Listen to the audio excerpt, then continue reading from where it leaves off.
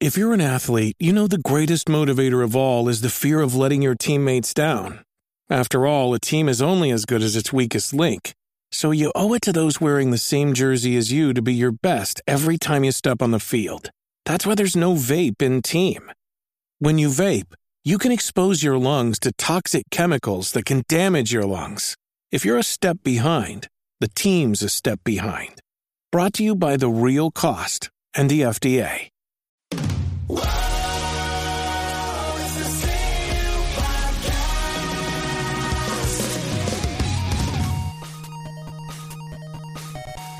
Welcome, everyone, to the chilly November 12th CU podcast, Tuesday, November 12th, alongside Ian Ferguson. Howdy. I'm Pat Contry. Oh, boy, do we have a shindig of a podcast for you. I was trying to figure out what shindig meant. Shindig is like a party. Is it a shindig? Are you're digging up to your shins? I don't know. Is it like clam digging? I don't know if you can have a shindig of a podcast, but the podcast could be a shindig. Gotcha. A real shindig. All right, we'll be talking about the Sonic trailer. Breaking news. We're talking about Google Stadia revealing their launch lineup. Fortnite YouTuber banned for cheating, which is funny. China initiating video game play limits for minors. Some more stuff in a Q&A and a Patreon poll topic. Ian, did you have a good weekend? I did. It was fine. I didn't do anything special or fantastic. Okay. Did you watch the KSI versus Logan Paul fight, the rematch? No, I didn't even know there was a second one. Well, because the first one was a majority draw, even though everyone thought KSI won the first one. And then this one was a split decision, and KSI won again.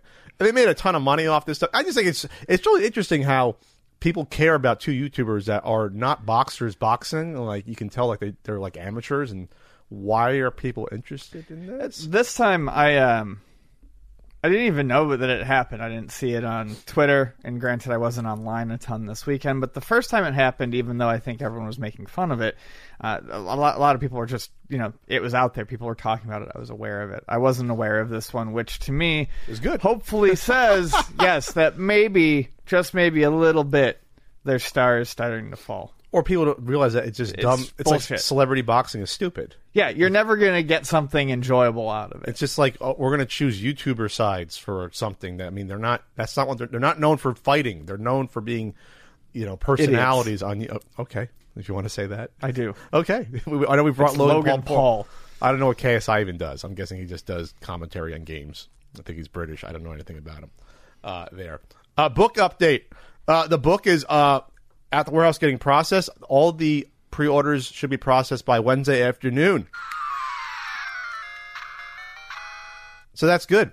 So after that, the Amazon listing will go up, and then it'll be for. You can still get it for sale on my site right now, but you're going to be in the back of the line from the pre-orders. So Ian, if you liked it, you can leave a review on the Amazon page. You can be honest. Wink.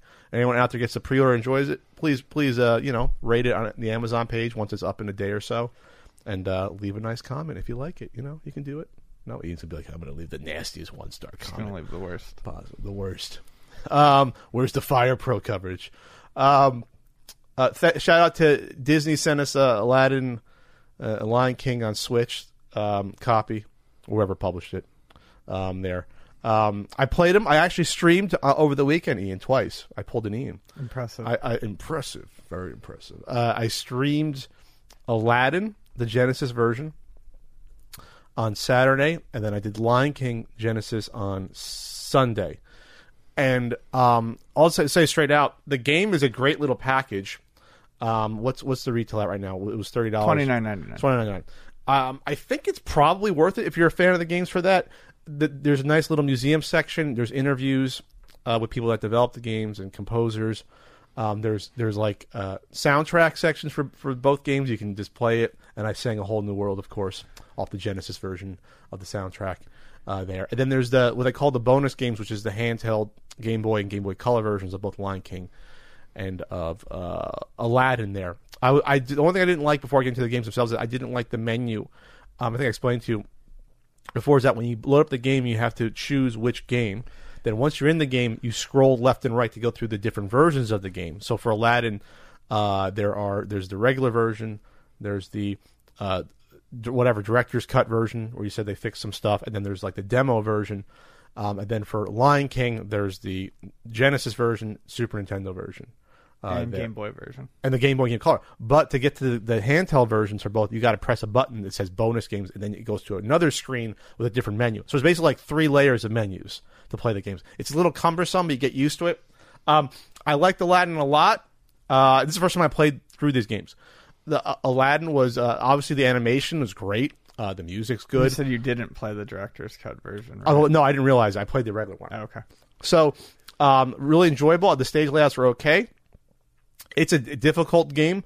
I think what they probably fixed without telling me, there's some little gameplay mechanic stuff that's kind of glitchy on the game, especially when it comes to jumping. There's a lot of jumps you have to do where you're jumping 1-to-1 and you need full jumps.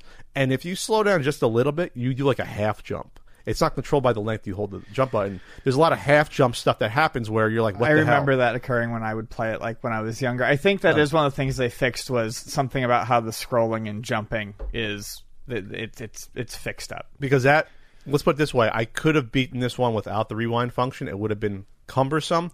But there's a lot of continues and there's a lot of extra lives available. And the boss battles, I think, are okay. They're kind of clever, but they're usually come down to stand in one spot and jump and throw apples. I mean, that's pretty much what the boss battles are. So that was Aladdin, which I thought was enjoyable. I'll give like a 6.5 out of 10, something like that. If they fix the mechanics, maybe I'd raise the score. Lion King, though, is a mess. It's a mess of a game. And as I was playing it, I was realizing this was a game that was probably designed for kids. There's no way a child could have beat that game. Oh no! Everyone, anyone you talk to who played that game when they're younger, they'll tell you the wildebeest level. It's a nightmare. That wasn't even the worst for me. It was the second level. You get that monkey puzzle where you got to roar some of the pink monkeys. They switch directions. So basically, there's 3 different screens of monkeys that it's like automatic. Like Sonic, where like you jump on it, it shoots you one way, shoots another. So when I played it, it took me like 15 minutes. I was like, what is going on? You have to do like things like 3 times and switch them over, but then you can't do the wrong one. I was thinking to myself, could an 8-year-old figure this out? And no, they probably couldn't. And then after that, the first person or third person wildebeest thing where you're running towards the screen, that's not impossible, but that's not easy. Sure. Because it's hard to judge where you are, where the wildebeest are coming, and then. Once you turn into Big Simba, where you actually have to use your claws, you have to deal with the freaking hyenas. Forget it. When there's 3 or 4 on the screen at one time, you get like maybe 3 or 4 hit points in this game before you die. There's the last stage where there's a cave maze to get to Scar, but then with the cave maze, every time you go back into a cave, the hyenas respawn, and you cannot go through the cave exits until you kill all the hyenas on each screen. It makes it a slog, and at that point, it was not fun anymore because with the hyenas, with their 3 or 4 on the screen at once, it's not even skill based anymore. It's like luck whether or not they're going to jump and hit you, or whether or not you can, because it's like 4 claw hits before they die. So at that point, like this game is just, I was getting angry at the game. I was thinking like, well, this game is technically well produced, but the mechanics are so messed up on this game that I don't know who they produced this game for. Because I was playing on normal difficulty too, and It was just really way too hard. There's no way I could have beat Lion King without using the rewind function. There's just no way in hell. So thankfully they put the rewind function in, which is cool to do that there. But thanks for the copy. I still think it's worth it for $29.99. $29.99 to check it out. But Lion King's a really, really rough game there. You want to check out the new Sonic trailer, Ian? Let's do it. Let's do it. Sonic trailer was released this morning here. Let's pump the volume. Pump up the volume. Then we'll put it on the screen here. Here, let's make it wide screen, and we'll hit play here. Watch out for my nerd pencil. I'm Sonic, a little ball of super energy in an extremely handsome package. On my planet, people were always after my powers, so I came to yours. It gets a little lonely, but that's okay. I am living my best life on Earth. What? Ow! At the place Sonic! At the Fitness Mount also Sonic! It's better introducing the character in this trailer. Ugh, I can't with that guy. It's not like they changed the movie. Uh-oh. Oh, Why are you hiding out in my garage? They're coming for me. If they steal my power, they could conquer the universe. You have to help me. No, I don't. Please, it's life or death. Good morning, my rural chum. Mr. Dr. Robotnik, I'm going to give you 5 seconds to tell me where it is. Wait, don't hurt him. Road trip? This can't be happening to me. Oh my God, stop the car right now. What? The world's largest rubber band ball? We gotta see it. No, this is not some fun family road trip. You're right. It was lame. Gift shop was cool, though. What, did he steal that stuff? How'd he buy it that quickly? He's got gold rings. Creature is. I'm going to uncover the source of its power. Oh my God. I just thought you might like a latte with steamed Austrian goat milk. Of course I want a latte. I love the way you make them! We gotta lay low. Let me show you how it's done. So should we get out of here? Yeah, time to go. I always want to do this. Nailed it! Uh-oh. Let's go! Here comes the boom! How are you not dead? I have no idea! Oh, give me a big, fat break! That was an illegal left, by the way. Oh, this one is cute. Let's keep him. Oh, come on! You've got car insurance, right? Why would you throw your life away for this silly little alien? Good time. He's my friend. Let's go! This is my power. And I'm using it to protect my friends. Let's go! Let's go! So, you're supposed to be Tom's best friend that he won't shut up about. Well, I don't see the appeal. That is very gross. Let's go! All right, Ian. So, what do you, they redid Sonic? They made it look more like a plush creature than a lifelike creature there. They gave him the bigger eyes. And I mean, my take on it is it's a better trailer overall. It's a better trailer. I mean, they recut it better. I think he looks obviously 100 times better. 100? Yes. Yes. I mean, the original Sonic looked like shit. I know you don't like Sonic that much, so you didn't see as much of an issue in the original model, but the original model was absolutely fucking atrocious. The teeth bothered me the most. The teeth were awful, the tiny beady eyes. I still don't think it looks like a particularly good movie, but it's a video game movie. The movie looks terrible. Yeah. I mean, the trailer's cut better, but it shows the holes in this movie where I'm sick of, I guess, road trip movies where it's the cheapest way to do a movie. It was like, oh, we'll just go to a bar and get in trouble. Now we'll go over here and get in trouble. And you can guarantee that like a good probably 40 minutes of the movie is them on the road, like the middle of the movie, where this is the cheapest possible way you can make a movie. Well, and we had very cool, very neat, car insurance jokes, because that's, timely and modern. This is a cheap looking movie is the best way I can put it. It's like no big like when you think of things like the Pokemon movie, where they have like huge like CG cities and big action sequences with all these moving parts, and if that it's just let's just Sonic just face down this little like airplane looking thing on the road, like or face down a tank. That's what Sonic's going to be dealing with. Well, I don't think. I mean, no one expected when they went back to the drawing board to redo Sonic, no one thought they were going to come back with a better movie. They did. Sure. They can't come back with a better movie. And they can't come back with a better script. It's too late. And no one thought that this movie was going to be good in the first place. You're falling off the screen, by the way. You got to come a little closer, buddy. There you go. I do think that it looks a lot better, and I don't think a lot of the people who are going to go see it care if the movie is particularly good or not. They want to see the character represented in some way, shape, or form. So I think that, honestly, more people now will probably go see this movie than they would have in the first place. I still don't think it's going to be a ton. Like I said, I don't think it's going to rate very well. When does this come out? When was that? February? February. Where movies usually are released to die. Let's see. Sonic movie release date.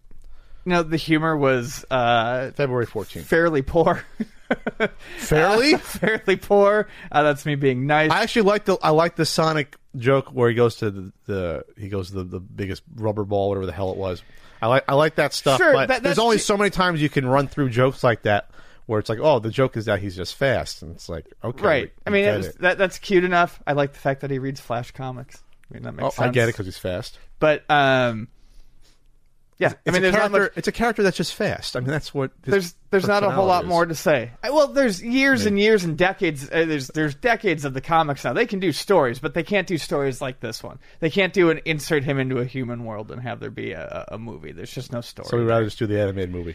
Just like the Super Mario Bros. Movie is just going to be animated and it'll be great. Right. You know, they should have done that. Yeah, it shouldn't be a live action movie to begin with. It shouldn't be a Sonic finds himself in this world of humans. Getting licked by a dog. But I do like. I thought it was amusing that the trailer both opened and closed with very clear shots of his eyes, big anime size eyes, of his big giant eyes.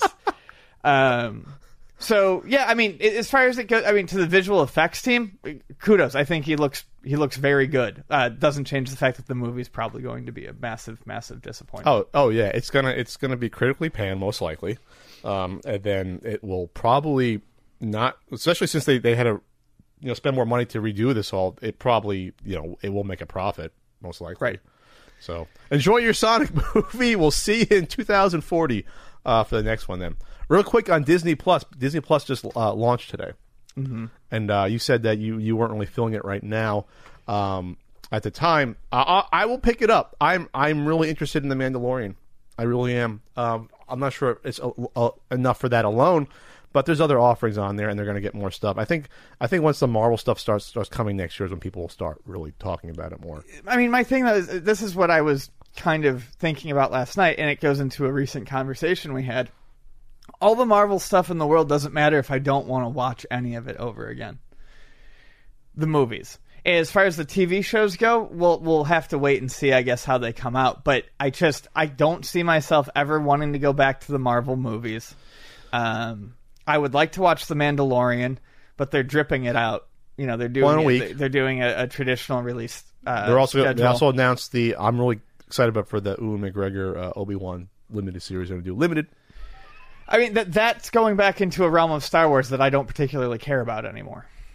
I like we've talked about. I'm done with the Jedi stuff. I can't Sure. I can't get excited about seeing Obi-Wan. Well, fucking again. The only reason that's good because he was like the bright shining star of that prequel. I trilogy. love Ewan McGregor, and they were supposed to do the movie. Remember, that was one of the first standalones they announced, and now this is the way to get around it. And I think it's much better to have these as I think the future to me for Star Wars will be these TV shows versus the movies. It definitely can be, and I think it would be more enjoyable that way. And I'm just like Star Trek. Let's move on to an episodic thing.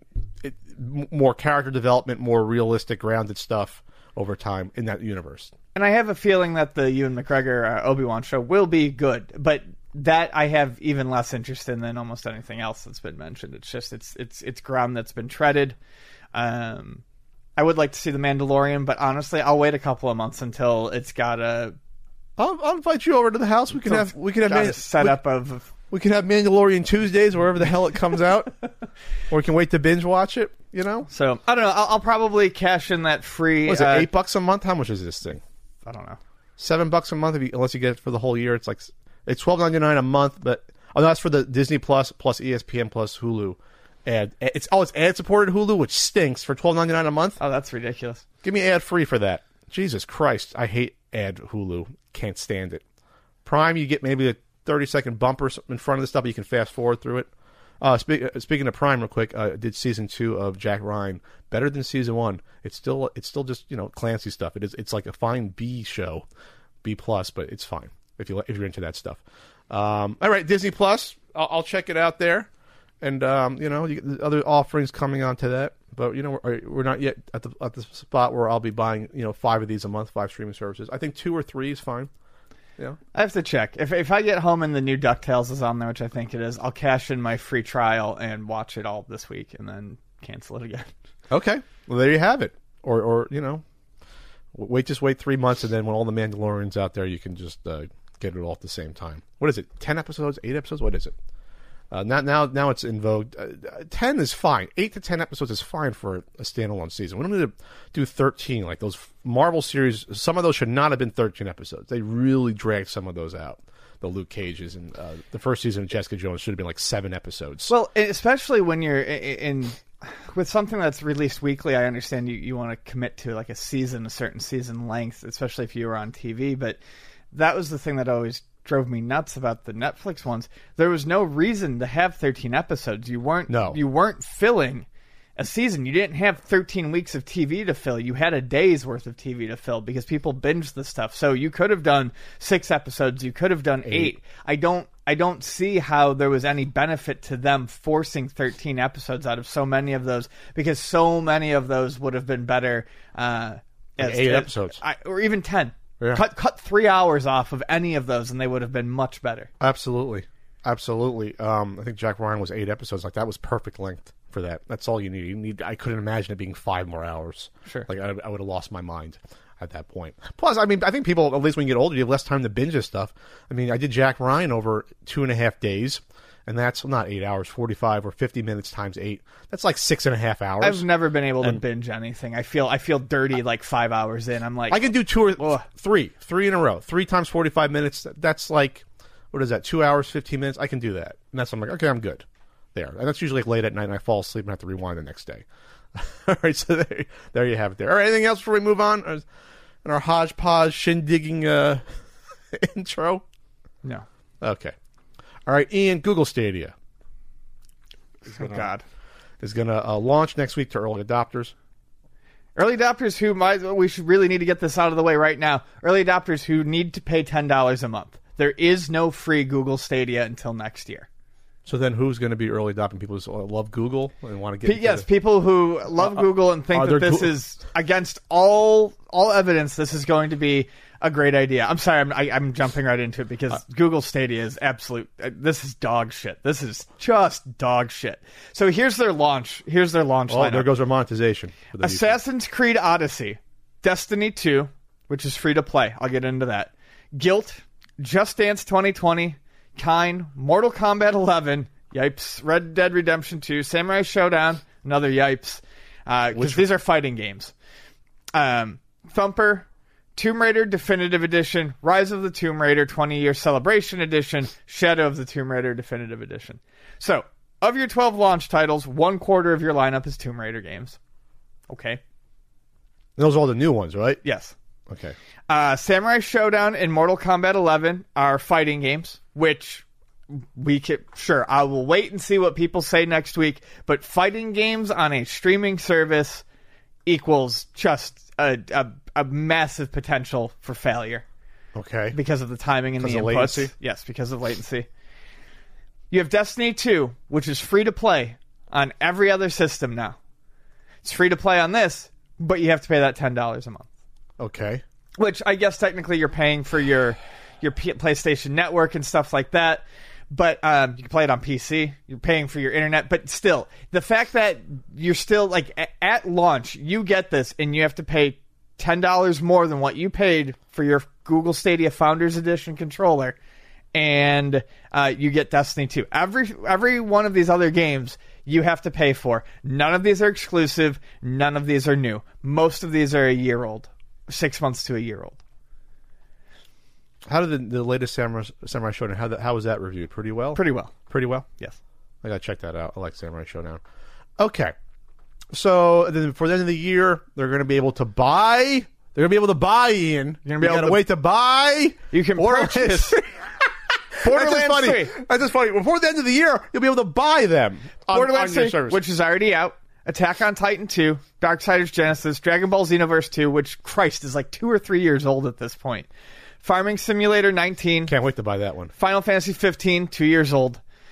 Football Manager 2020, Ghost Recon Breakpoint, Grid, Metro Exodus, NBA 2K20, and then you can have the joy of buying things within NBA 2K20. Rage 2, Trials Rising, and Wolfenstein Youngblood. Which is what, a year and a half old? 2 years old? Wolfenstein Youngblood? Yeah, no, Youngblood I think is the most recent one. I think that's somewhat more. Oh, it just came out? Know.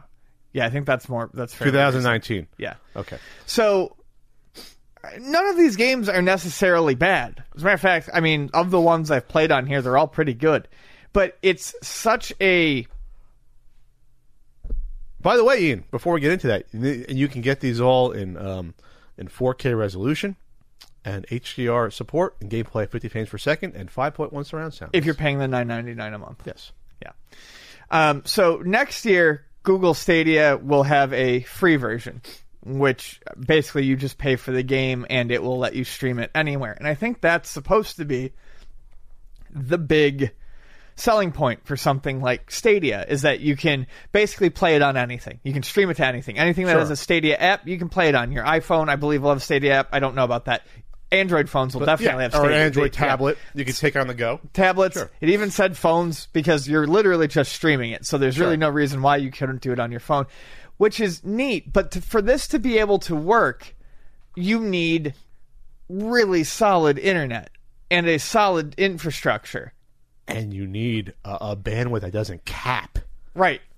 That's the most important thing in this equation. The one thing that could be potentially interesting about Stadia, the ability to kind of, use your games library on everything, is going to be severely hamstrung by the fact that you need insanely good internet, high bandwidth, and and that's if the service itself is up to snuff. So I have Cox Gigablast, which is the fiber optic here. Mm-hmm. So in theory, you get your own dedicated line. It comes to the house, and it's up to 1 gig up and 1 gig down. It doesn't usually work out that way. Even if you're plugged in, you'll get half a gig up. Excuse me, half a gig down, maybe like 200 or 300 up. It's all you need for anything.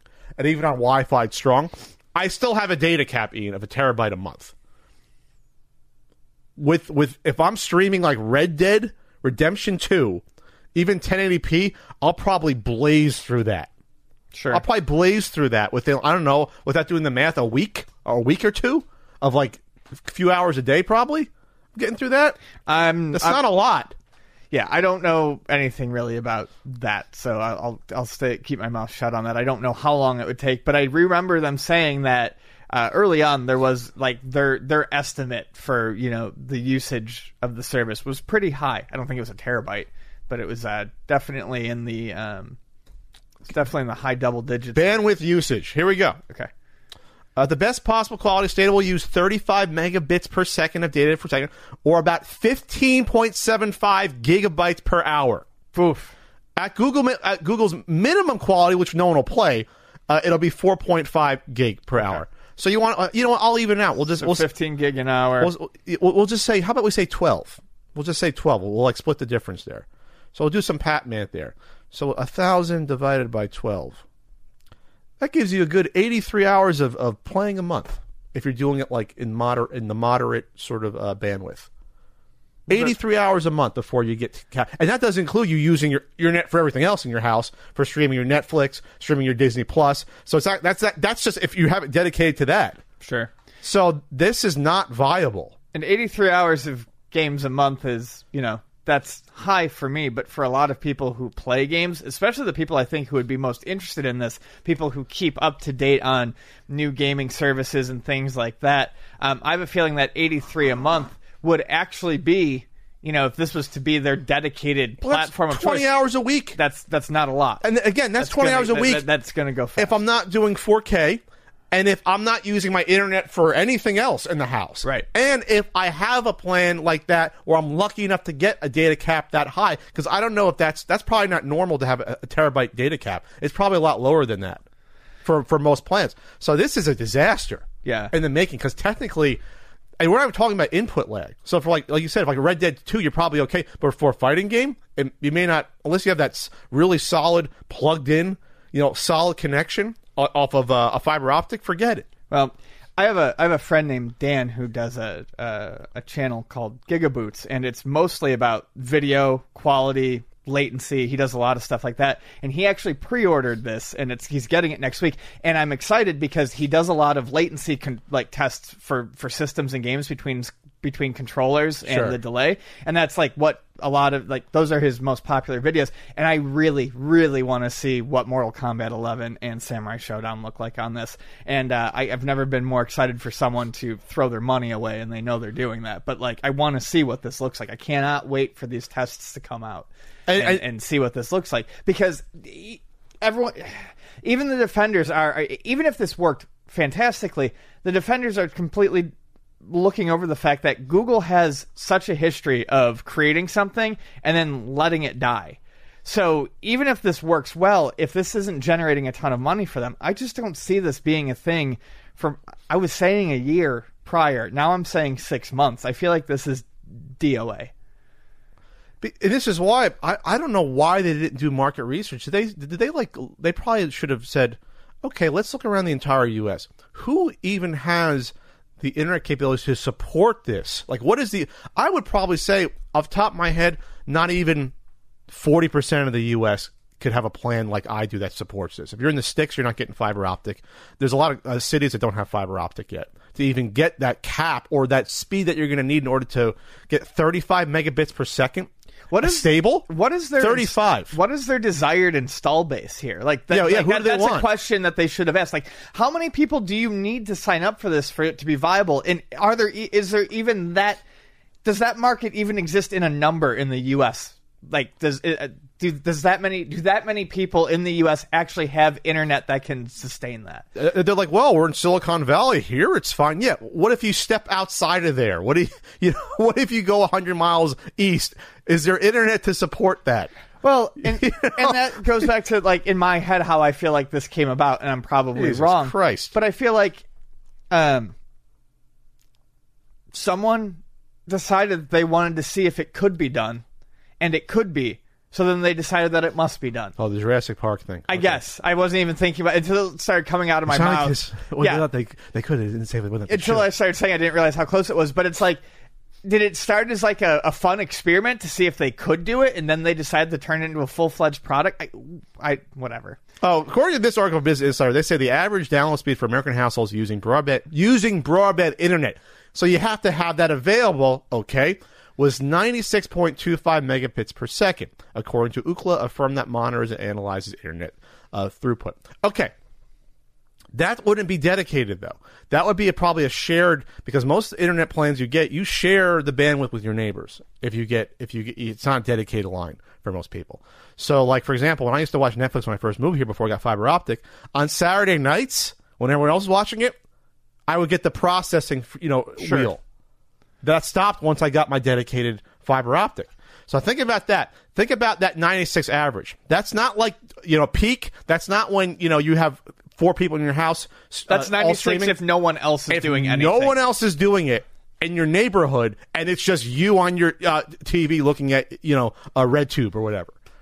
Right. Which I'm not sure I've done before. That's basically what you're looking at. That's to me a not really telling you what's really happening there.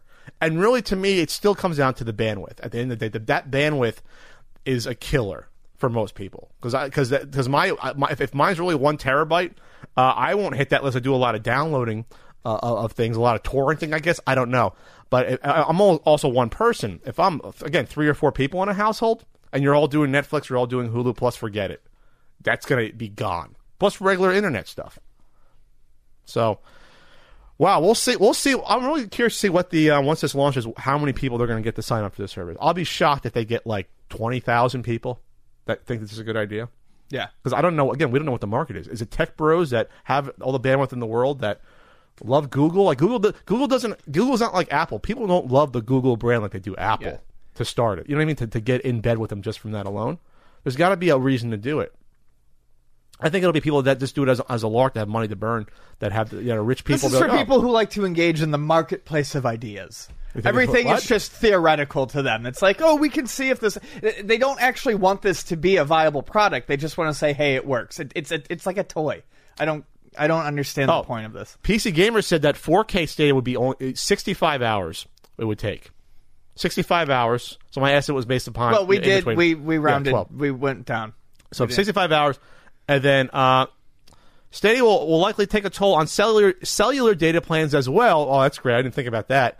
Since streaming in 720p at 10 megabits per second will roughly use 4.5 gigabyte per hour. So fuck that. This is no longer viable for even on the go. The interesting part of Stadia, the ability to play these games technically on anything that you can throw an app on, is shot out the window when you realize that you really can't. I mean, there are unlimited data plans, but they're not really unlimited. Like they'll cap you at some point. Sure, they will. I think most people. Shout out to Mint Mobile, who does a 5 gig plan. mintmobile.com, so I see a podcast. $20 a month, they'll give you like 7 gigs of data. Most people will never use that, especially since you're at home on Wi-Fi. So like that's reasonable, but most people aren't streaming games. Again, that's a lot different than even watching movies. Sure. That's nuts. This is just like, and this isn't even being like, oh, the sky is falling, worst case scenarios. We're talking about average scenarios for the average person where this is not a viable product. Yeah. This gets worse and worse the more you look at it. Well, we'll see. We'll see if we get even 20,000 people that sign up for this. How many people signed up for the early adopter? Do we know that? Is there numbers on that? Actually, I have no clue. Google Stadia, early adopters. How many? Now I'm curious to see how many people got into this. I don't even know. I'm trying to look for it. Okay, well, there you go. I have a feeling there'll be some sort of numbers next week. Have fun having your internet either throttled or getting that bill at the end of the month for like $800 for a data use because you played Red Dead for more than 15 hours a week, because that's basically what you're capped down to at 4K, or 20, you want to say 20 hours a week, Ian. That's all you get there. If you're not doing anything else, maybe you have to buy a separate. That's the key. You have to buy a separate dedicated internet just for your Google Stadia. There you go. Like when you have a teenager and you get them their own phone line. Yeah, back in the 80s and 90s, my sister had her own phone line with her see-through phone. You know, the see-through phones with the cords on them. Those are great. The banana-shaped phones. That's the name for them. The oblong phones. Anyway, all right, we're moving on. All right, Ian. Big news in Fortnite recently. A YouTuber was banned for cheating and then making a YouTube video about it in Fortnite. 17-year-old Brit Jarvis K, Fortnite pro Faze is in the Faze clan or FaZe clan. Jarvis got a lifetime ban for using aimbot. So he has over 2 million subscribers. So the original video got 9.5 million views, and it was him using an aimbot in regular public matches. Not competing, but still playing people. Right. And demonstrating how he's cheating. And laughing at, oh, look at this, I'm using an aimbot. And so Epic's like, you're banned. You're banned. You cheated. We have evidence. You're banned. So then he did an apology video saying, I'm sorry. He's crying in the video, saying, he just wanted to show people that this is something that's out there. The whole defense, like when you pirate something, I just want to show it's out there. That's why I'm spreading you the link there. People have done that with my book, believe it or not. Our pal Ninja came out and said it shouldn't have been a lifetime ban because people like Jarvis here make their living off of playing Fortnite. So that was gross. Every time Ninja opens talk about a his friend mouth, like that. I like him less. We have a brunch scheduled. You can't say that. I can, and I did. Mimosa brunch. So this was interesting to me in this situation, is that I don't know what 17-year-old, remember this is a 17-year-old, okay, he's still a kid. What you would expect to happen when you publicly cheat and use it really to make money as well on your YouTube channel. Right. What do you expect Epic to do at that point? I'm just wondering, I guess there was no thought process of what you expect Epic to do. Give you a slap on the wrist or say, no, this is okay. You're a giant YouTuber and you're a competitor, and so now you're cheating in one of our games. You're breaking terms of service. You're making it a shit game for everyone else, right? That is not watching the YouTube video and laughing about it. So, what did you expect was going to happen? Yeah, I don't think that Epic overreacted. If you eliminate the age of the kid, this is something that I think would be expected of a company like Epic if this was happening with any other player. It makes the game look bad, which makes Epic look bad. Yes. And that's a big thing that they've got to, take care of. But I don't know. Just have a little bit of self-awareness over what's going on. You're not untouchable, and I think that's one of the things is these upper level players, as evidenced by Ninja's response, think they're untouchable and think they're invincible because they make money off the game. They think they're making Fortnite. They think they're making Epic their money. No, they could disappear. And I'm sorry. Yes, I mean Ninja's huge, and I'm sure Fortnite might take a little bit of a hit, but also not. Epic is making you money. Don't get it fucking twisted, guys. You're not doing them any favors. This was our Pound Ninjas quote. There's a difference between a content creator who has millions of subscribers, hundreds of thousands of followers, who gets banned from literally what makes him money, and some kid who is a piece of shit, who has absolutely zero following, has zero money that comes from gaming and hacks. Ninja said in a stream on Mixer. You're gross. You ban that kid, nothing happens to him. Nothing happens. Oh no, he can't cheat anymore. You ban Jarvis, it's different. The stakes are different. It should be handled a little bit differently. Then maybe he shouldn't have fucking cheated. So Ninja's argument is a class structure where laws apply differently to different people. Yes, he's a better person, so he should. Yeah, exactly. He's better at the game, and he makes more money at the game, and he has more followers. The rules shouldn't apply. Yeah, exactly. It's typical. The rules don't apply to us. Bullshit. It's 1% bullshit. Just look at the situation. Well, it's 100% bullshit, but it's 1% 1%er of a gamer bullshit. Yeah. Just look at the situation. It needs to be handled different because it's different. A content creator who's cheating, whose entire life is about the game he's playing, and some random who has no YouTube channel, no Twitter account, he doesn't even care. He just cheats. He hacks to hack. You ban one, you ruin his life. You ban the other, he makes another account and keeps cheating. It's different. It has to be handled differently. Ruined his life. Okay, let's back up. So according to this article here from Eurogamer, this guy has made estimated £2 million fortune off of this game from the streaming and what have you. And is earning £27,500. That's more than dollars in advertising over the last month alone through his YouTube channel with 2 million fans through the estimate number of views. That doesn't include what he gets for competing and obviously when he streams and things like that. So this kid's done well. Someone should have stepped in and slapped him and be like, you got to be careful about this. But then again, his mom probably doesn't know what the hell he's uploading to YouTube at this point. But I'll say this: if your life is so dependent, and by the way, it's not. This kid can stream anything else. He has so many followers. He'll stream whatever. He can move Apex on. Legends, whatever the hell. And he's going to be. He'll be fine, Ninja. All right. Don't make it awkward at a brunch. Anyway, so. If you know that your livelihood depends upon a free-to-play game, then don't cheat. Think it's cute to do the video showing an aimbot and breaking terms of service clearly and pissing off Epic Games. Don't do it. Yeah, you got a sweet deal, kid. You got a really sweet deal. Yeah, just don't do something stupid like this. All you had to do is not cheat. This would be like a baseball player that put up a YouTube video. Hey, I'm injecting steroids. Let's see how much farther I can hit the baseball now. And expecting Major League Baseball not to do anything. And then another baseball player, well, you can't ban the baseball player because this is his livelihood. You can ban a kid in high school who's shooting up steroids to hit the ball farther because it doesn't matter to him. He can go. That's the dumbest thing I've ever heard. The last thing I'd say, I really have not much more to say about this, but I'll say this. He's 17. I do believe only 17. People, and that doesn't mean I don't think he's definitely old enough to make the right choices. But what I'm getting at is he's young. People change. I do get kind of tired of this current thing in, I don't know, the social sphere where, people aren't allowed to... you can make mistakes. People aren't allowed to learn from mistakes. People aren't allowed to come back from mistakes. Look, if they want 3 years... give them a fucking shot. Sure. You can put a time limit on it. I don't think it needs to be permanent. I do think it needs to be very long. I think it needs to be shown that, he realizes that he was being a fucking asshole. But the thing is also when I think about it, what I would consider an appropriate ban, say 3 years, who knows if Fortnite's still going to be the big thing when the ban's over. I don't mind giving him a lifetime ban.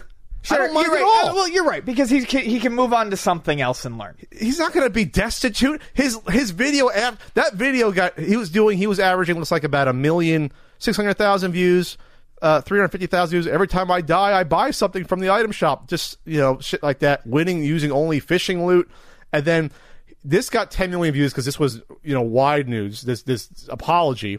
I guess he took the aimbot video down. That's probably a good thing. Yeah. And then the future of FaZe Jarvis got almost 3 million views. And there's footage of him as a kid on VHS and what's my future hold? Oh my God! Shut up! You're gonna be fine, kid. Shut up! If you never play Fortnite again, you're gonna be fine streaming other games. You're gonna be fine. This is also a pretty clear indicator that it's a 17-year-old thinking their life is over because something happened to them. You broke up with a girl. You're going to move on. Right. Okay? It's not the end of the world. You broke up with Fortnite. You got slapped around a little bit by Papa Epic. You're going to be fine. You're in a great spot, Jarvis. You're in a great spot. You got nice hair, too. Be happy about that. I don't know. Nice head of hair on him there. I'm looking at there. I love you guys. Oh, the first comment, the top comment, the top comment on the future of Jarvis. This man sound like he just got out of jail trying to turn his life around. You cheated in a game, yeah, and got caught for it. You didn't go to jail. You didn't pay a fine. You're okay there. All right? Imagine if everyone just made a whole documentary just because they got banned on a game. It's so funny that the comments realize this is Jarvis being a millionaire living in a mansion. Also, Jarvis, my life is over. You're 17 and you have questionable hair. I think the hair is fine. I think there's a reason why you're saying the hair is fine. What? Let's put it this way. He's got to let it grow out the sides. It looks weird. Just poofing on top. You've got to poof it all the way. You got to make it even. Fair enough. Chicks did the curls. You got to come on, Jarvis. You'll be okay. You'll find a new girlfriend. You'll get a new game next week. You'll be fine. Yeah, your following isn't going to go away. No, you're fine. You're fine. Even though those pieces of trash that encourage the CS:GO loot box gambling, they're still around from a couple years. Remember those fucking 2 pieces of trash? They're still around. There's one thing the internet has taught me is that no one is ever canceled forever. No, or held to any sort of standard of morals at all. It doesn't matter. The CU Podcast is proud to be working with NordVPN. That's what I use to keep myself safe online, and you can too. If you care about the privacy and security of your information, NordVPN is giving you 70% off a 3-year plan, Ian. 70%.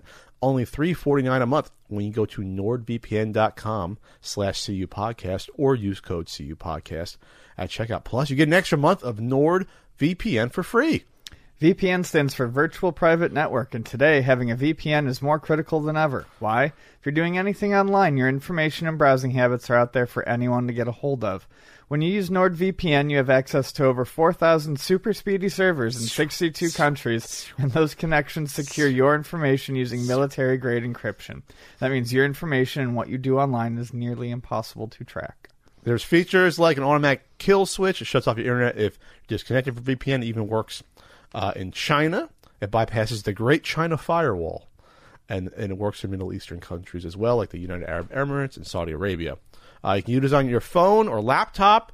There's an app for all your Android devices, for your tablets, for your iPhone, what have you. And one account protects up to 6 devices. And the folks at PC Mag made NordVPN their editor's top VPN choice. There could be other potential benefits like hopping on servers around the world.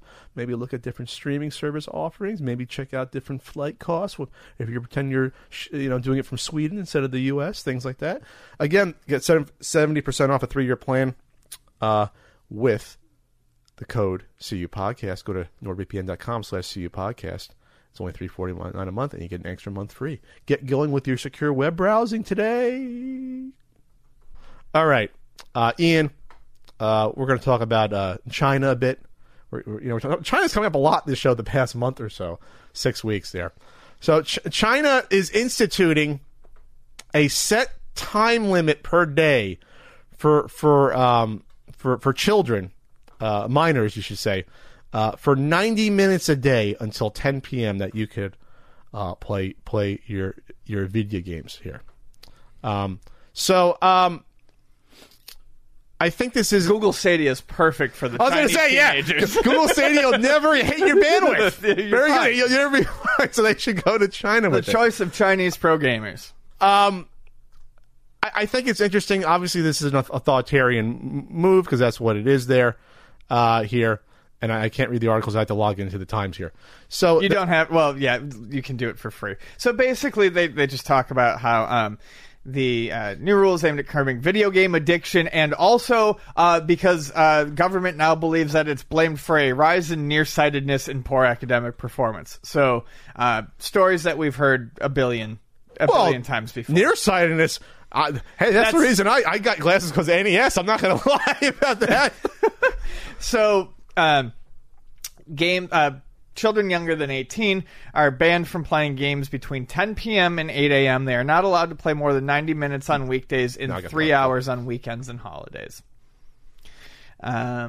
they do so, they need to sign in with their real name, and I believe there's a number assigned to them, and that monitors it.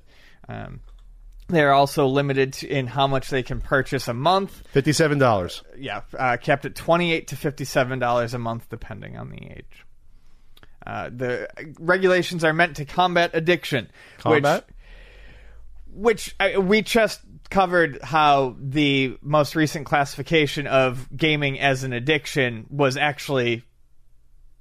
Was it rescinded, or is there just another story out now? Oh, no, the study was that, gaming addiction in and of itself wasn't really supported. Right, which is what we've been saying all along. It's based on other things. It's based on other factors. Sure.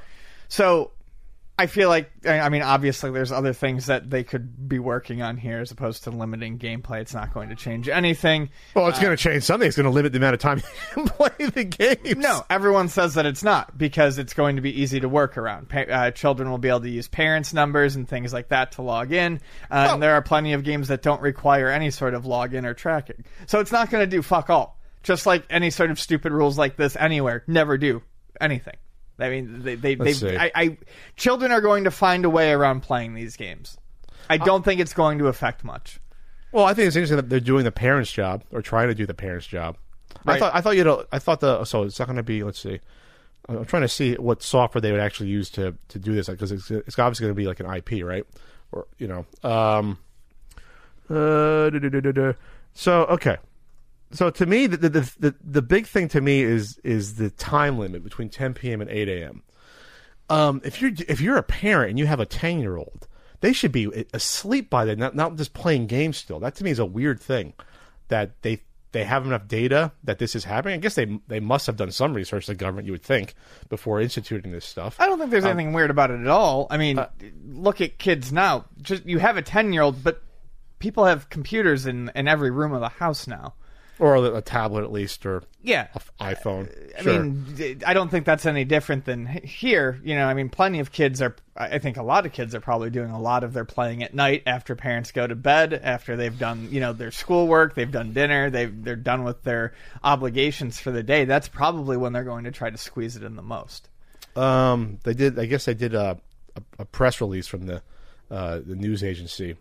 In recent years, China's online game industry has developed rapidly while satisfying the needs of the people for leisure entertainment and enriching the people's spiritual and cultural life. Some minors are addicted to games and excessive consumption, which are worthy of high attention. These problems affect the physical, mental health, and normal learning and life of minors. In order to respond positively to social concerns and solve outstanding problems in the development of the industry, we conducted relevant research, listened to opinions, and formulated specific measures to form this notice. Xi Jinping's new era of socialism with Chinese characteristics. The notice fully reflects the principle of giving priority to social benefits and priority for the protection of minors, adhering to the problem-oriented, focusing on the key and difficult problems of the current anti-addiction, precise policy, targeted therapy. It goes on and on and on and on and on. Okay. Well, I wouldn't want my government doing this. You leave this to parents to do this. Obviously, if the parents care about the well-being of their kids, they shouldn't let their fucking 12-year-old kids spend money on games and play, fucking 8 hours a day. If they see the grades drop, you take the games away from them. It shouldn't be the government stepping in to do that. The same way it shouldn't be the government stepping in to tell you can't have a certain size soft drink.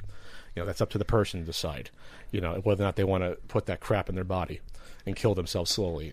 It's the same thing to me. I don't like governments doing these sort of things. It's not proper to do that. I'll be interested in seeing how long this lasts. I mean, if it sticks, if it actually works, and that just because I feel like there's probably going to be too many loopholes and workarounds for this to be truly effective. However, like NordVPN. Daniel Ahmad, a senior analyst at Nico Partners. He's always got interesting things to say on Twitter.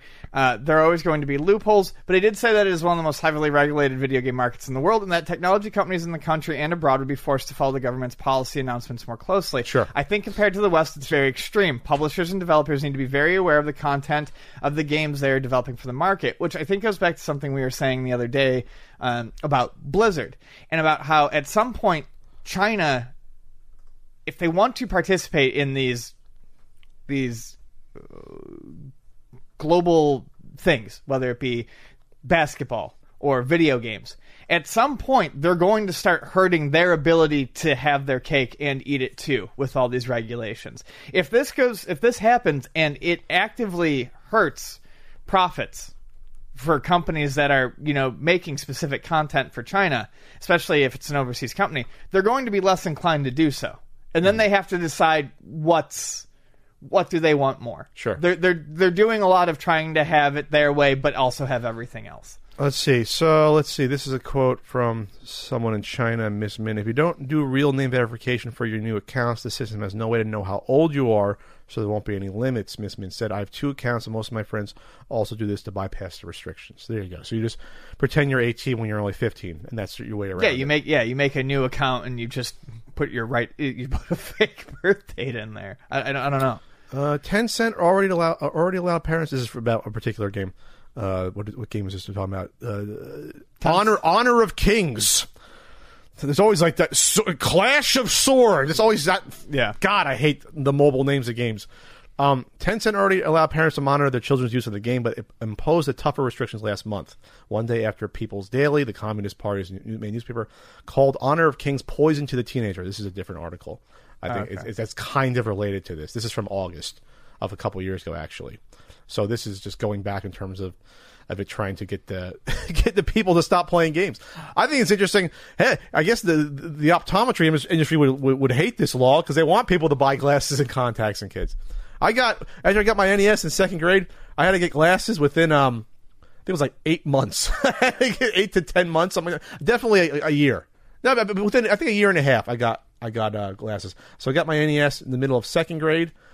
I got glasses by like 3rd grade, somewhere in 3rd grade. I think I got it 3rd or 4th grade. It's like a year and a half, maybe. So anyway, I think it's interesting. But I definitely see a problem. I guess I don't know. I don't remember playing games past 10 p.m. I wasn't allowed to stay up past 9:30 until I was like 12 or 13, I think. Okay. That's why I wanted to stay up and watch Night Court at 9 p.m. because I was so scared after watching Unsolved Mysteries at 8. My parents wouldn't let me when I was like 10 years old. I was scared. You did a little that Night Court to wind you down. Little Harry behind the bench. Rest in peace, little Harry. Bull. What's that? Little bull. Little bull? Yeah. Anyway. All right, Ian. Interesting article came out related by a friend of the show, Karen, who was also an author for both the NES and Super Nintendo guidebooks. That video game preservation was on the cover of this month's American Library Association magazine. Yeah. Very interesting article. And it goes on to talk about, how, we hear about places like the Strong Museum doing video game preservation, and we hear about, National Video Game History Foundation. Yeah, Video Game History Foundation doing preservation. But libraries are starting to do their part as well, and the article goes on to talk about how a lot of universities are doing it. The University of Michigan has more than 8,000 video games and 60 consoles dating back to the 1970s. University of California, Santa Cruz's Science and Engineering Library has over 2,000 commercial games, 300 student games, 40 consoles, some as old as the 1985 Nintendo Entertainment System. Whoa! That's an ancient system. Look, I laugh at it, but it's getting to the point where yeah. we have to phrase it that way. I'm not getting any younger. An old toaster oven, and how they focus on the authenticity of the experience for people who are researching it.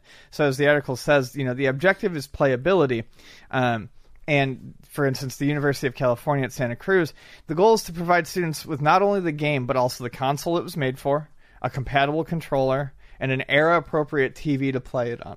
And I do feel that, something like an era-appropriate TV to play a game on is a fairly important thing. When doing research on a game, especially if you want to talk about the visual appeal or the aesthetic, you can, do all sorts of upscaling. You can apply all sorts of filters. But if you want to talk about it in an authentic way, the device that you played it on is often, I think, just as important as, playing the game on the original hardware. Video games are, 50% what you see. It's not just what you're doing. So the visual fidelity of it, I think, is very important. Sure. There's a reason why I didn't look at it this year, but every year Portland Retro Gaming Expo does their, late 70s, early 80s little living room setup with the shag carpet. They got an old console TV that was probably made sometime in the 70s, and they hook up the Atari and they put the couch there, and this is how you were if you were like in 1980. Yeah, they usually have a couple of them. This year I think it was 3 or 4 of them, like in a cross pattern. And people are usually there. Oh, and yeah. they're usually children.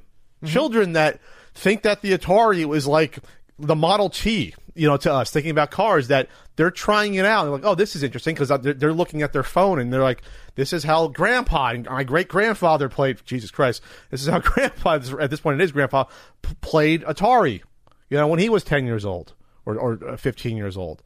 And there's something to be said for that. There's a reason why when people say, "Oh, you need a CRT to play the NES," that's true. It does feel different. There's something that hits you differently. It's not just nostalgia. I'll disagree with some people who say, "Oh, it's just nostalgia." No. There's a feeling. You interact with it differently. You're seeing something different. You just are. Yeah. The fuzziness. It's just a different experience. When they designed games back then, they weren't developing them for crystal clear LED TVs. They were designing the games how they looked on what the monitors they had, the TVs they had.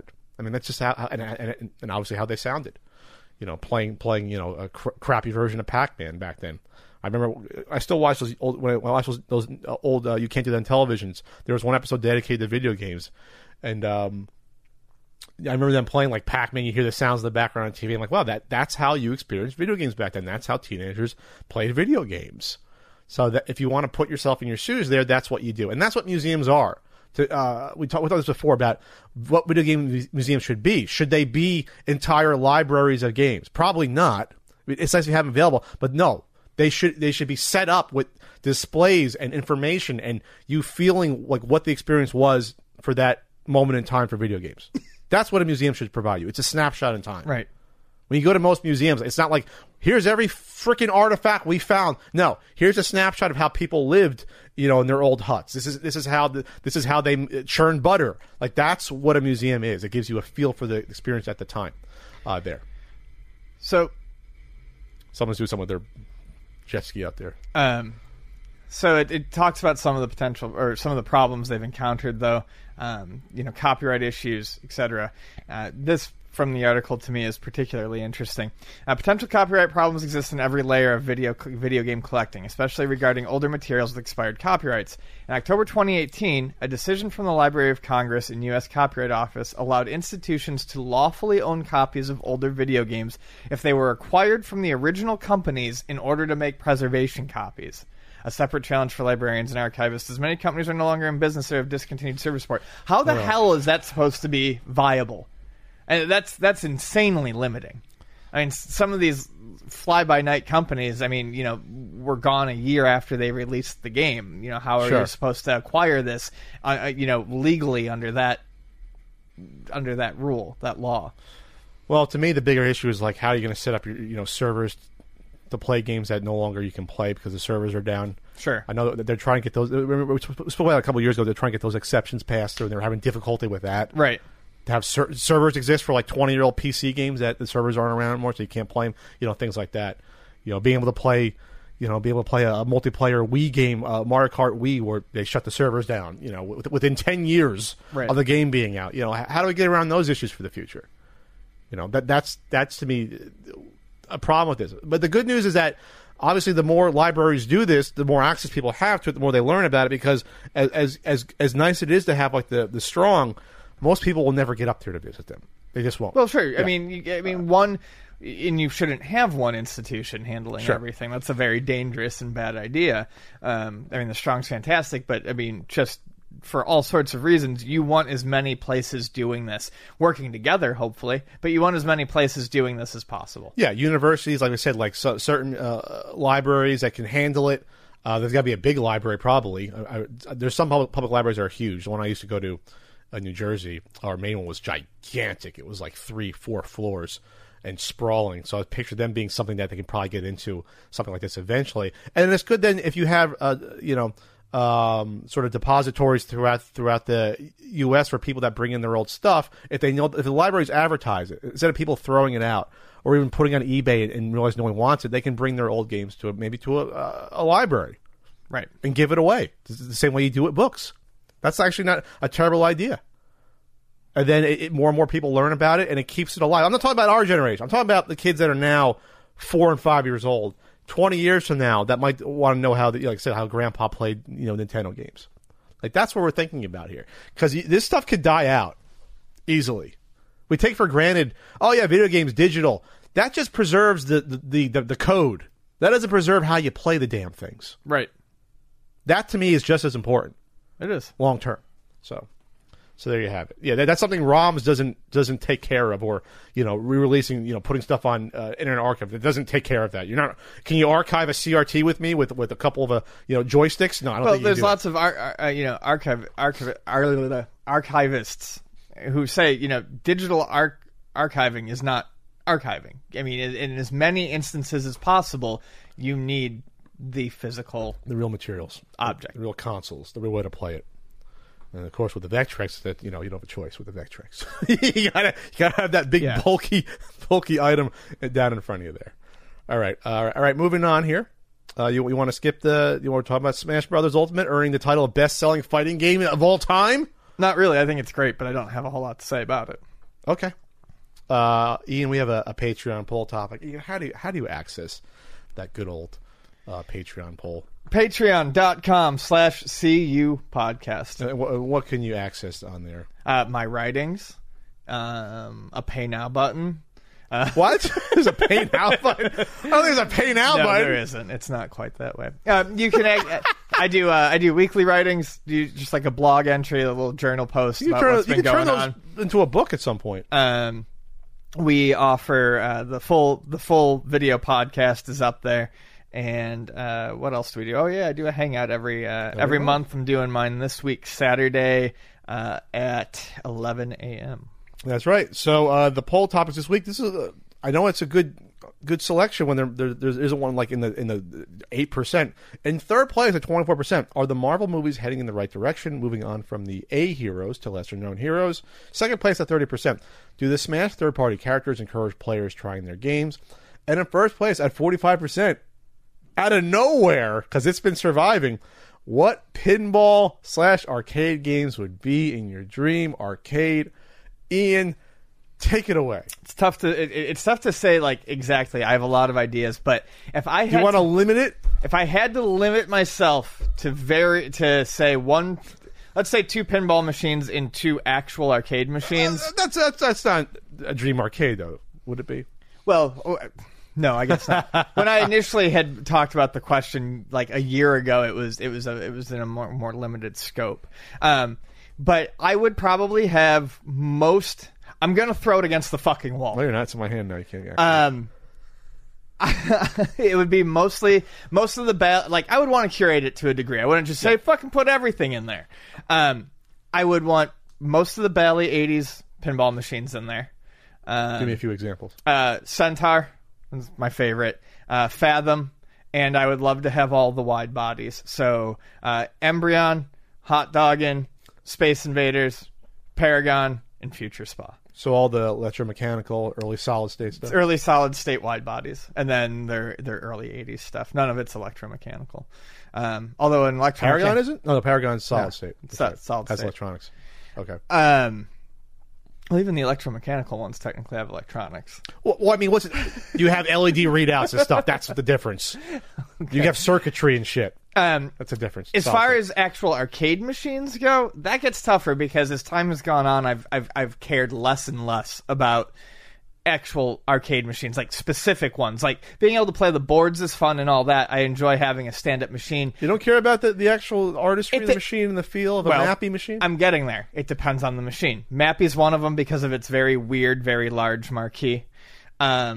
Centipede is one because you need to play that with a trackball. Centipede. And I like the art on it. I really like the weird Turbo, Sega's Turbo. The first one? Just Turbo. There's only one. Was there Super Turbo? I don't know if there was. Well, the first one then. But the one that's weird, it's ugly. It's just like a fucking... It's thin and it's a hot, thin... Yeah, and there's a normal looking cabinet for it, too, that's a bit more built out. But I like the really weird, thin, tall one that just looks like a post. I know I've seen. I don't know the last time I saw one of those was. I didn't look around that much at the Portland arcade this year to see. Wasn't at Portland, but one of the convention, maybe Long Island. I played one this year, and that's the one that, as Lance said in the video game years, it has like analog functions built in with the sounds and the revving, and there's a tachometer sort of thing going on. That's cool because it's not just there's circuitry involved outside of the game. I love that game. I mean, I'm bad at it, but it's fun. Drive in a straight line, don't crash, and I just go like this. I like the look of it. Yeah.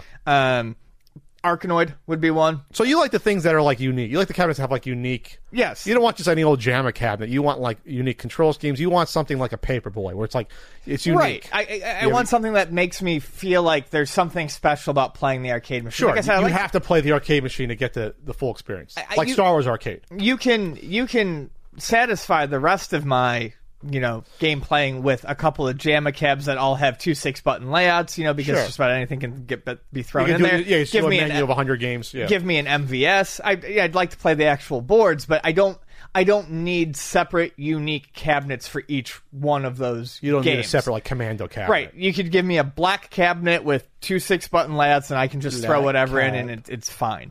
But yeah, it's the games that have unique controls or something like that I find the most interesting. Oh, and a jam cabinet. An actual jam cabinet. NBA Jam. An actual NBA Jam Original cabinet. with Shaq in it, damn it. And an actual... and Petrovich. I actually really like the look of the Teenage Mutant Ninja Turtles arcade machine. The original cabinet. one. Yep, I would take that. All right, so those are still, you want to say unique in some way because... They're 4 players, in a way. But even those, I realize I'm dipping into, you could do this in a generic cabinet, but I like the overall The 4-player jam cabinet, that's iconic. The Ninja Turtle one, that was really the 4-player Ninja Turtle one. Was that the first time that was like you had Gauntlet before that, but if I'm talking about for like a beat 'em up, was that the first one that was like that? 4 players? I think so. Yeah, because there were games that had 4 players. You had Gauntlet. Yeah. You had Quartet. But Warlords, if you want to count that. Yeah, I will. Why not? It's 4 players. Okay. But yeah, I think for a beat 'em up at least, that's probably the first one that was 4 players. Yeah, Combat Tribe was 3 players. That was probably around that time, a little bit afterwards. I don't know the name. I don't know the year off the top of my head. There was a weird era where they had the 3-player ones like Pit Fighter for like a couple of years. You had a few of those 3-player.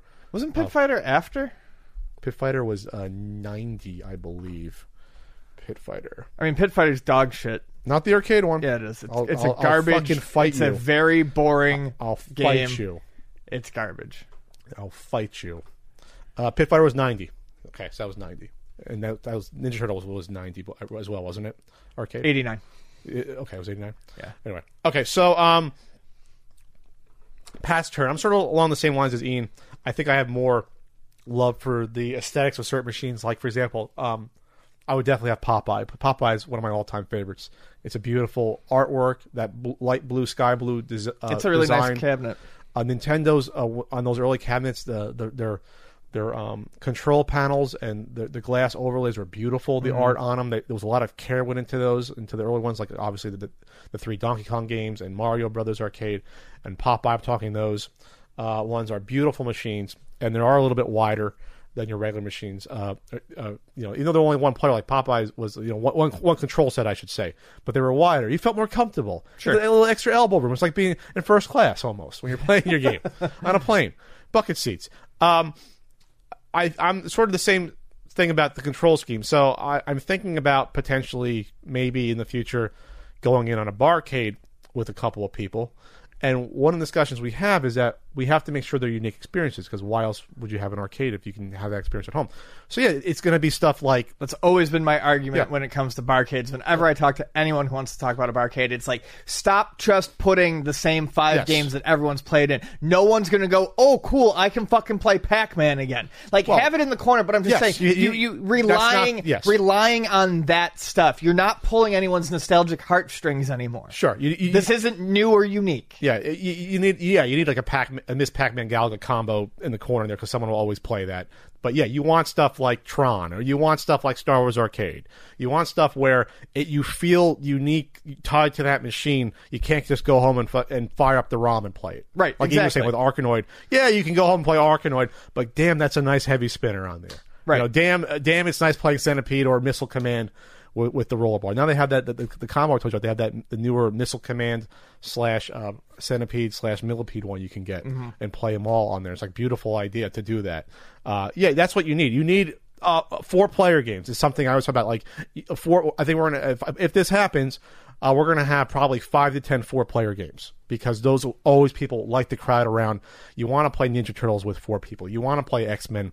We have the 6-player one potentially lined up. You want to play NBA Jam 4 players. There's something different about those experiences. Like, yeah, you can play NBA Jam at home again, but you want to. It's a party thing. You want people to feel communal when you do that, and that's something you can only get with games like that, or light gun games like playing Time Crisis 2 with someone next to you. That's fun to do that. You know, playing Operation Thunderbolt or playing a light gun game. That's a big thing. It's a big appeal to me like that. So that's something I would have in my arcade. You got to have a few light gun games. You got to have Operation Thunderbolt or something like that. You know, you have to have Terminator 2 is one of the best ones of all time. Terminator 2 arcade game. Things like that. In terms of pinball machines, we've talked about before. People know I love Medieval Madness. One of my favorite pinball machines.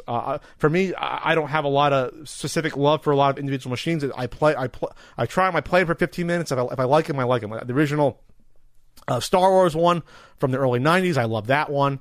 I love the original Indiana Jones ones because I love the themes of them more than anything else. The original Indiana Jones machine is fantastic. The original Star Wars machine has a fun layout, but the rules are just broken. The rules are broken? Beat to shit. Well, I have nostalgic for it because that's the one I played at Point Pleasant. You just nailed the center fucking ramp over and over again. That's all you need to do. Of course, people know that my guilty pleasure pinball machine is Baywatch. I just love that machine for some dumb reason. Baywatch is like nothing but ramps. It's kind of fun. But it's just so dumb and goofy, the whole theme. It's like, oh, there's a shark attack. You know, let's save people. And then even though it's difficult as all hell, the machines, I love the Street Fighter 2 pinball machine, and I can't do that machine. It's tough. So it's dog shit. And I love the WF Royal Rumble pinball machine. It's a fun one. I just think it's goofy. I haven't played that one in a while. I love those machines from like '93, like some of the first DMD machines like that.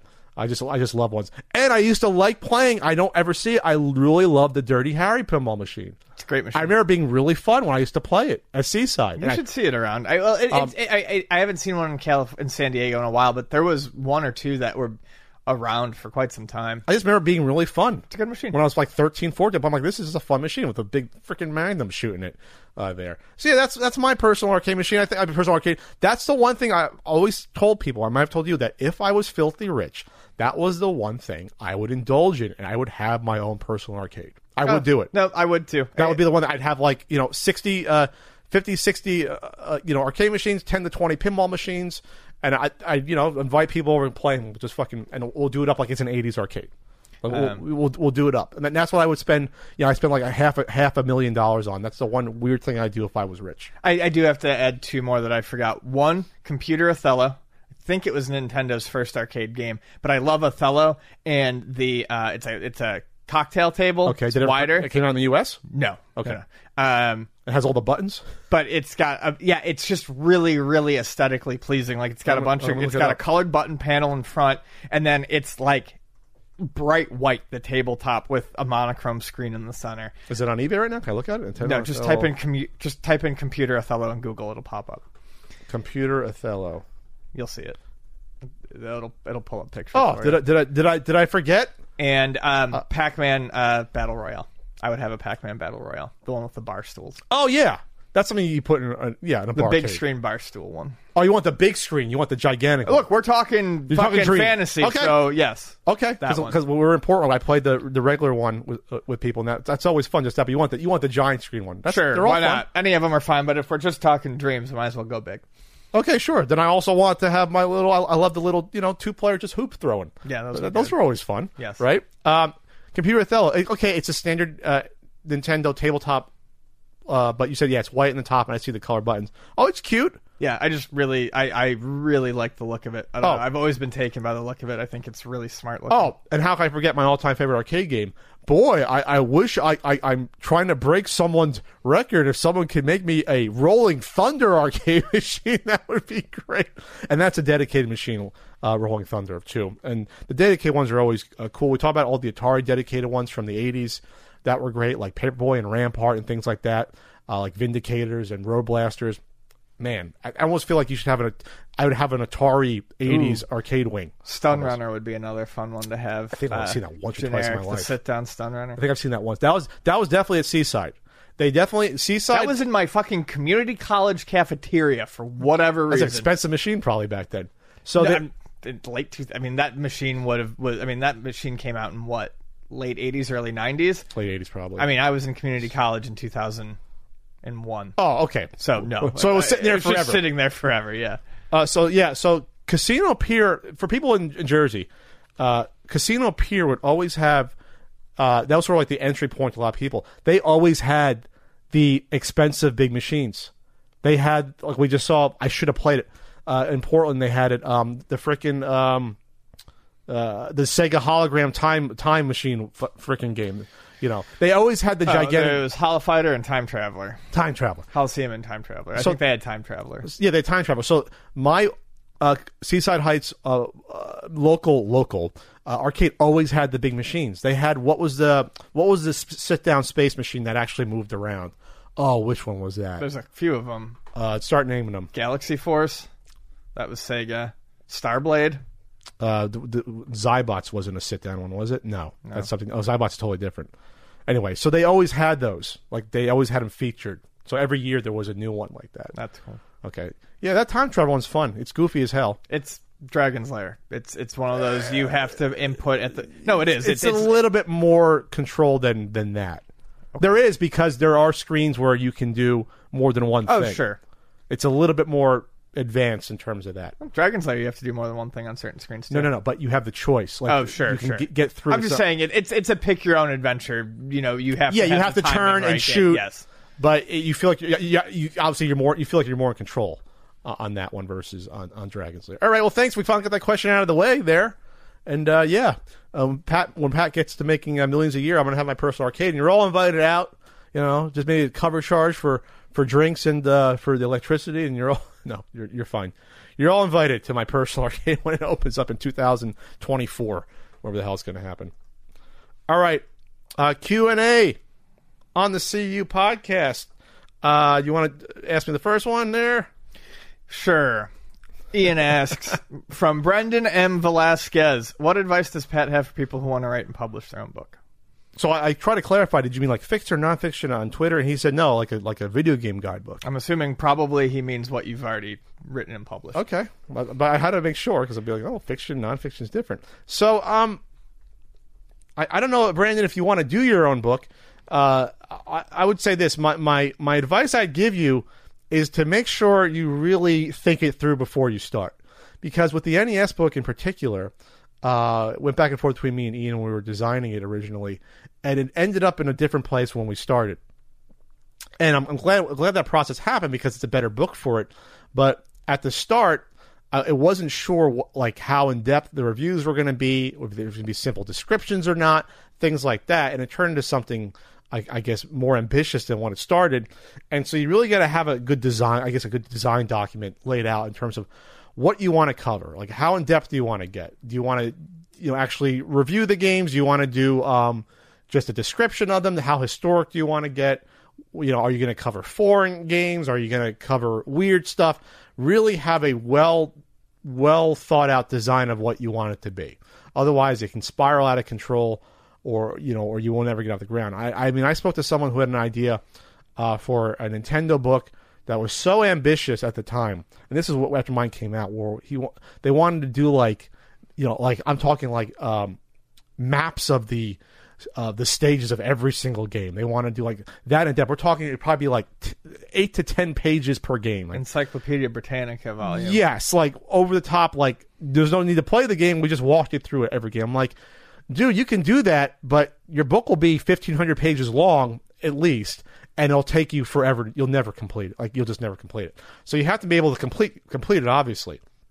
You can't write about 10 pages per game or 5 pages. You'll never do it. It's just too much. You want to get an editor up front, which is what I did for the Super Nintendo book, because it was too much work for me to do the own editing. And plus, I'm not a perfect editor. I'm competent, but I'm not really that great. And you want to have someone that sort of helps guide you along the process. You have to decide if you can do it yourself or if you want a team to help you. And I would recommend having more than one set of eyes on it. And then, obviously, if the amount of writing kills you, you want a team. But most importantly, if you get a team, you get what you pay for. And while there would be some competent writers that could do it for free, it'd be probably better to pay writers that have done it professionally before, or at least show that they are professional. So you should have people submit samples that shows that they are competent writers. Anyone can say, I want to write a game review. It doesn't mean you know how to write or know how to review games. You got to know how to do both.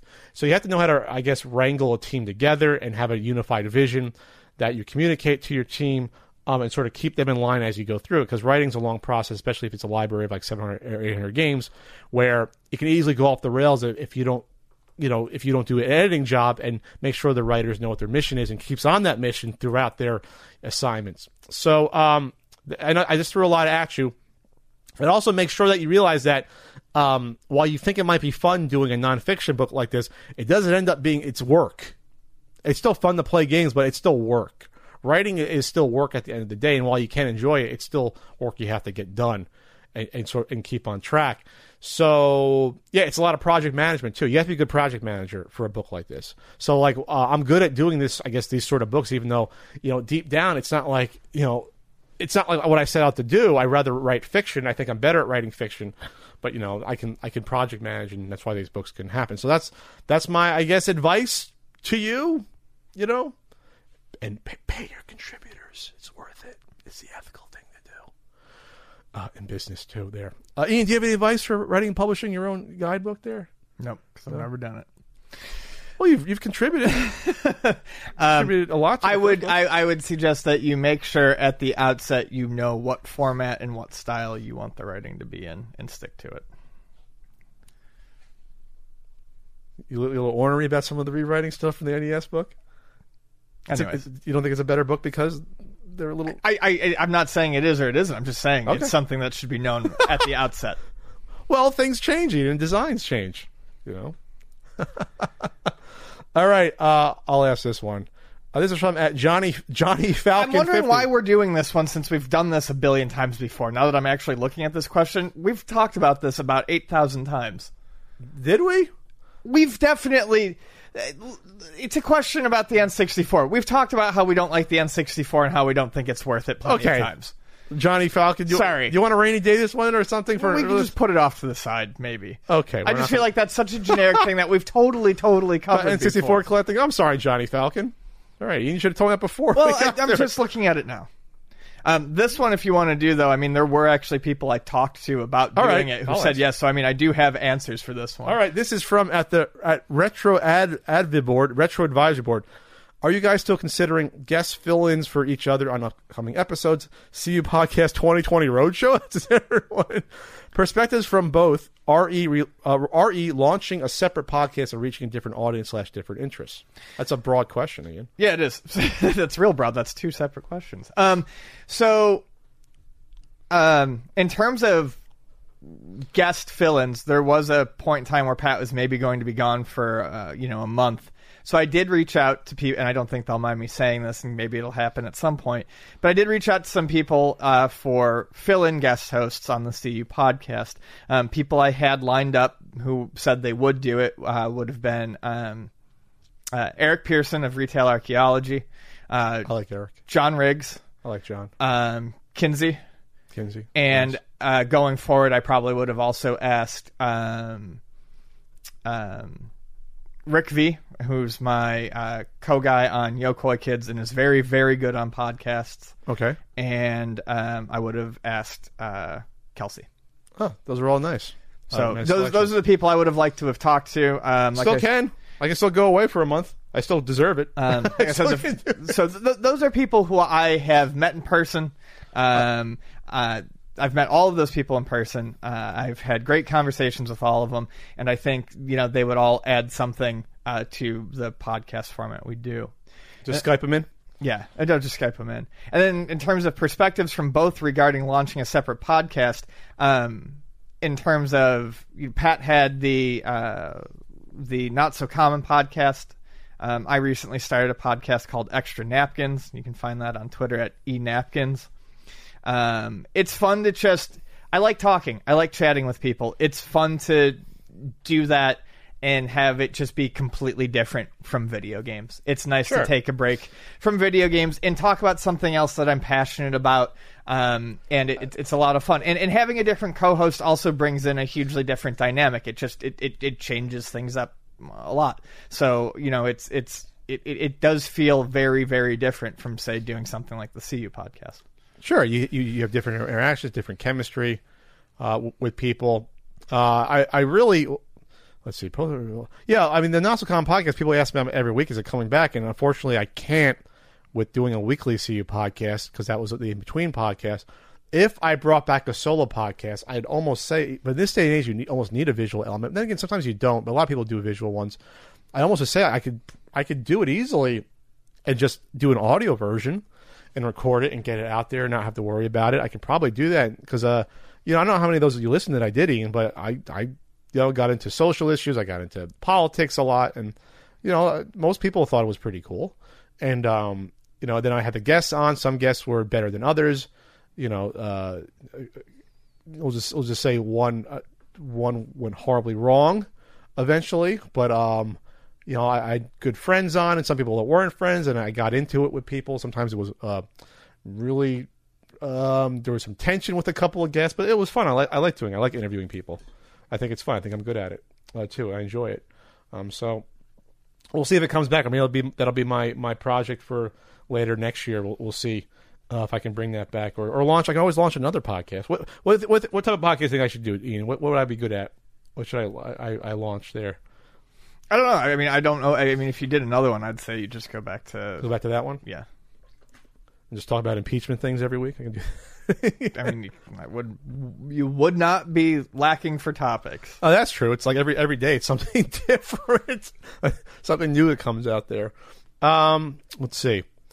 And the roadshow idea, we thought about doing. I wanted to do it live for the 100th episode. We were talking about doing it. The 200th one is coming up in 4 months, so we can try to record it live somewhere. We'd have 10 people show up, and we can do it. Yeah, I mean, I would expect half of what we pull at a convention, and. Less than half, Ian. Come on, less than half. We're not going to pull. We're not going to pull. I'd be happy with 30 people at seeing us live. Maybe what do we usually pull at a convention? About 100? Yeah, I'd be happy with 30. I was thinking a little bit less than 100, but it's probably closer to 100. So we had more than 100 at Portland. Did we? Oh yeah. Don't sell yourself short. Those are big rooms there. We had more than 100. True. Portland. There. Okay. Well, any other things? Nope. Okay. Well, that's all we got there.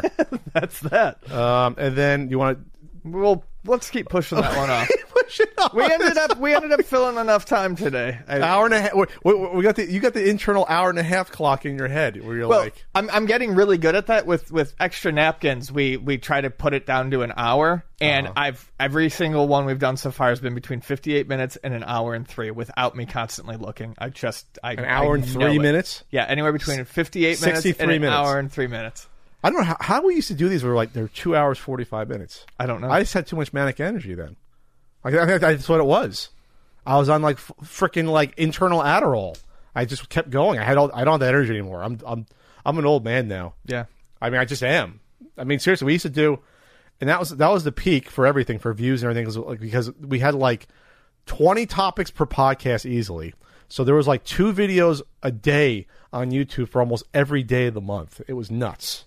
It was just volume, and that helped us with the algorithm back then. Now it would kill you with the algorithm there. All right, that's it for this CU podcast. Most important finding. This is the one thing I was looking for since I moved here. My grandfather, I think, gave this to me. I think, or I stole it from my dad. Whatever. I'll just say my grandfather gave me. It's more a romantic story. It's a right angle needle nose pliers, which you can't buy this. It's like freaking 2 pieces of iron forged in the 50s. And I was searching for that since I moved in here. And it was in my little white drawer, plastic drawer thing with a bunch of other garbage. And I was like, wow, that's a cool piece of, isn't that cool? You don't see those. Solid. Yeah. You can easily crack someone's skull with this. Not that I've thought of that before. So that was the one thing I missed when I moved here. And then also my digital scale went missing. My little digital Stamps.com postage scale. I miss Stamps.com as a sponsor. Damn it, Stamps.com. I love you guys. Come back.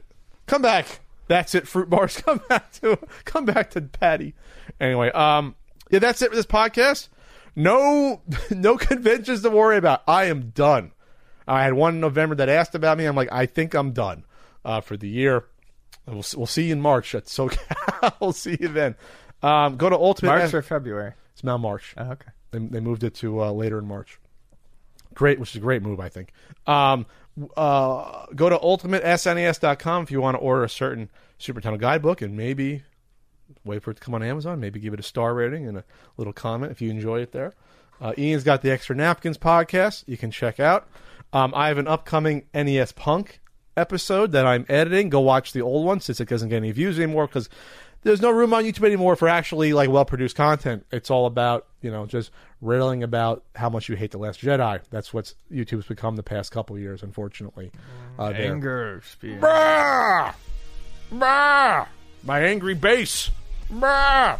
Anyway, yeah, that's what's going on. You got a couple of weeks, 2.5 weeks till Thanksgiving. What are you doing for Thanksgiving? You going back home or are you staying? Staying. You gonna stay? Yeah. You gonna cook? Oh, I'm gonna cook. I'm definitely gonna cook. I don't know what I'm gonna cook, but I'm gonna cook. I'll make the mac and cheese. Pork loin, maybe. Brisket. You don't do the turkey? I don't. I gotta do turkey. It's the only time of year I eat turkey. You gotta do turkey. I don't like turkey enough to do a whole turkey. I mean, You'll buy the parts at least. there's good turkey, but yeah, I just don't care. I spoke about it. I think I spoke about the Not So Common podcast last year. About I went over my ex's, and since she comes, her family's from her mom's side comes from a Cajun background. Oh my God, the gravy was, my mouth is starting to water. The gravy was literally just gumbo. Like, oh, here's your turkey, and we'll just put gumbo on top with like pieces of pork and shrimp, and it's just like the best thing I've ever had in my life. Yeah, that sounds good. And greens. I don't eat enough greens in my life. You got to eat more collard greens. It's the best thing ever. I've been eating a lot of kale, a lot of collard, a lot of hearty greens. Kale? Kale. Okay, kale. This is Cal. No, kale. Okay. Kale. That's your accent. Yeah. Your Buffalo accent, I guess. And then the other thing was it's not mac and cheese. It's baked mac, they call it. And it, just like basically baked ziti. Sure. Comes out. And it's like 5 different cheeses and it's magical. And now damn it, I got to get back in with the family. Go to that Thanksgiving. Because that was really yummy.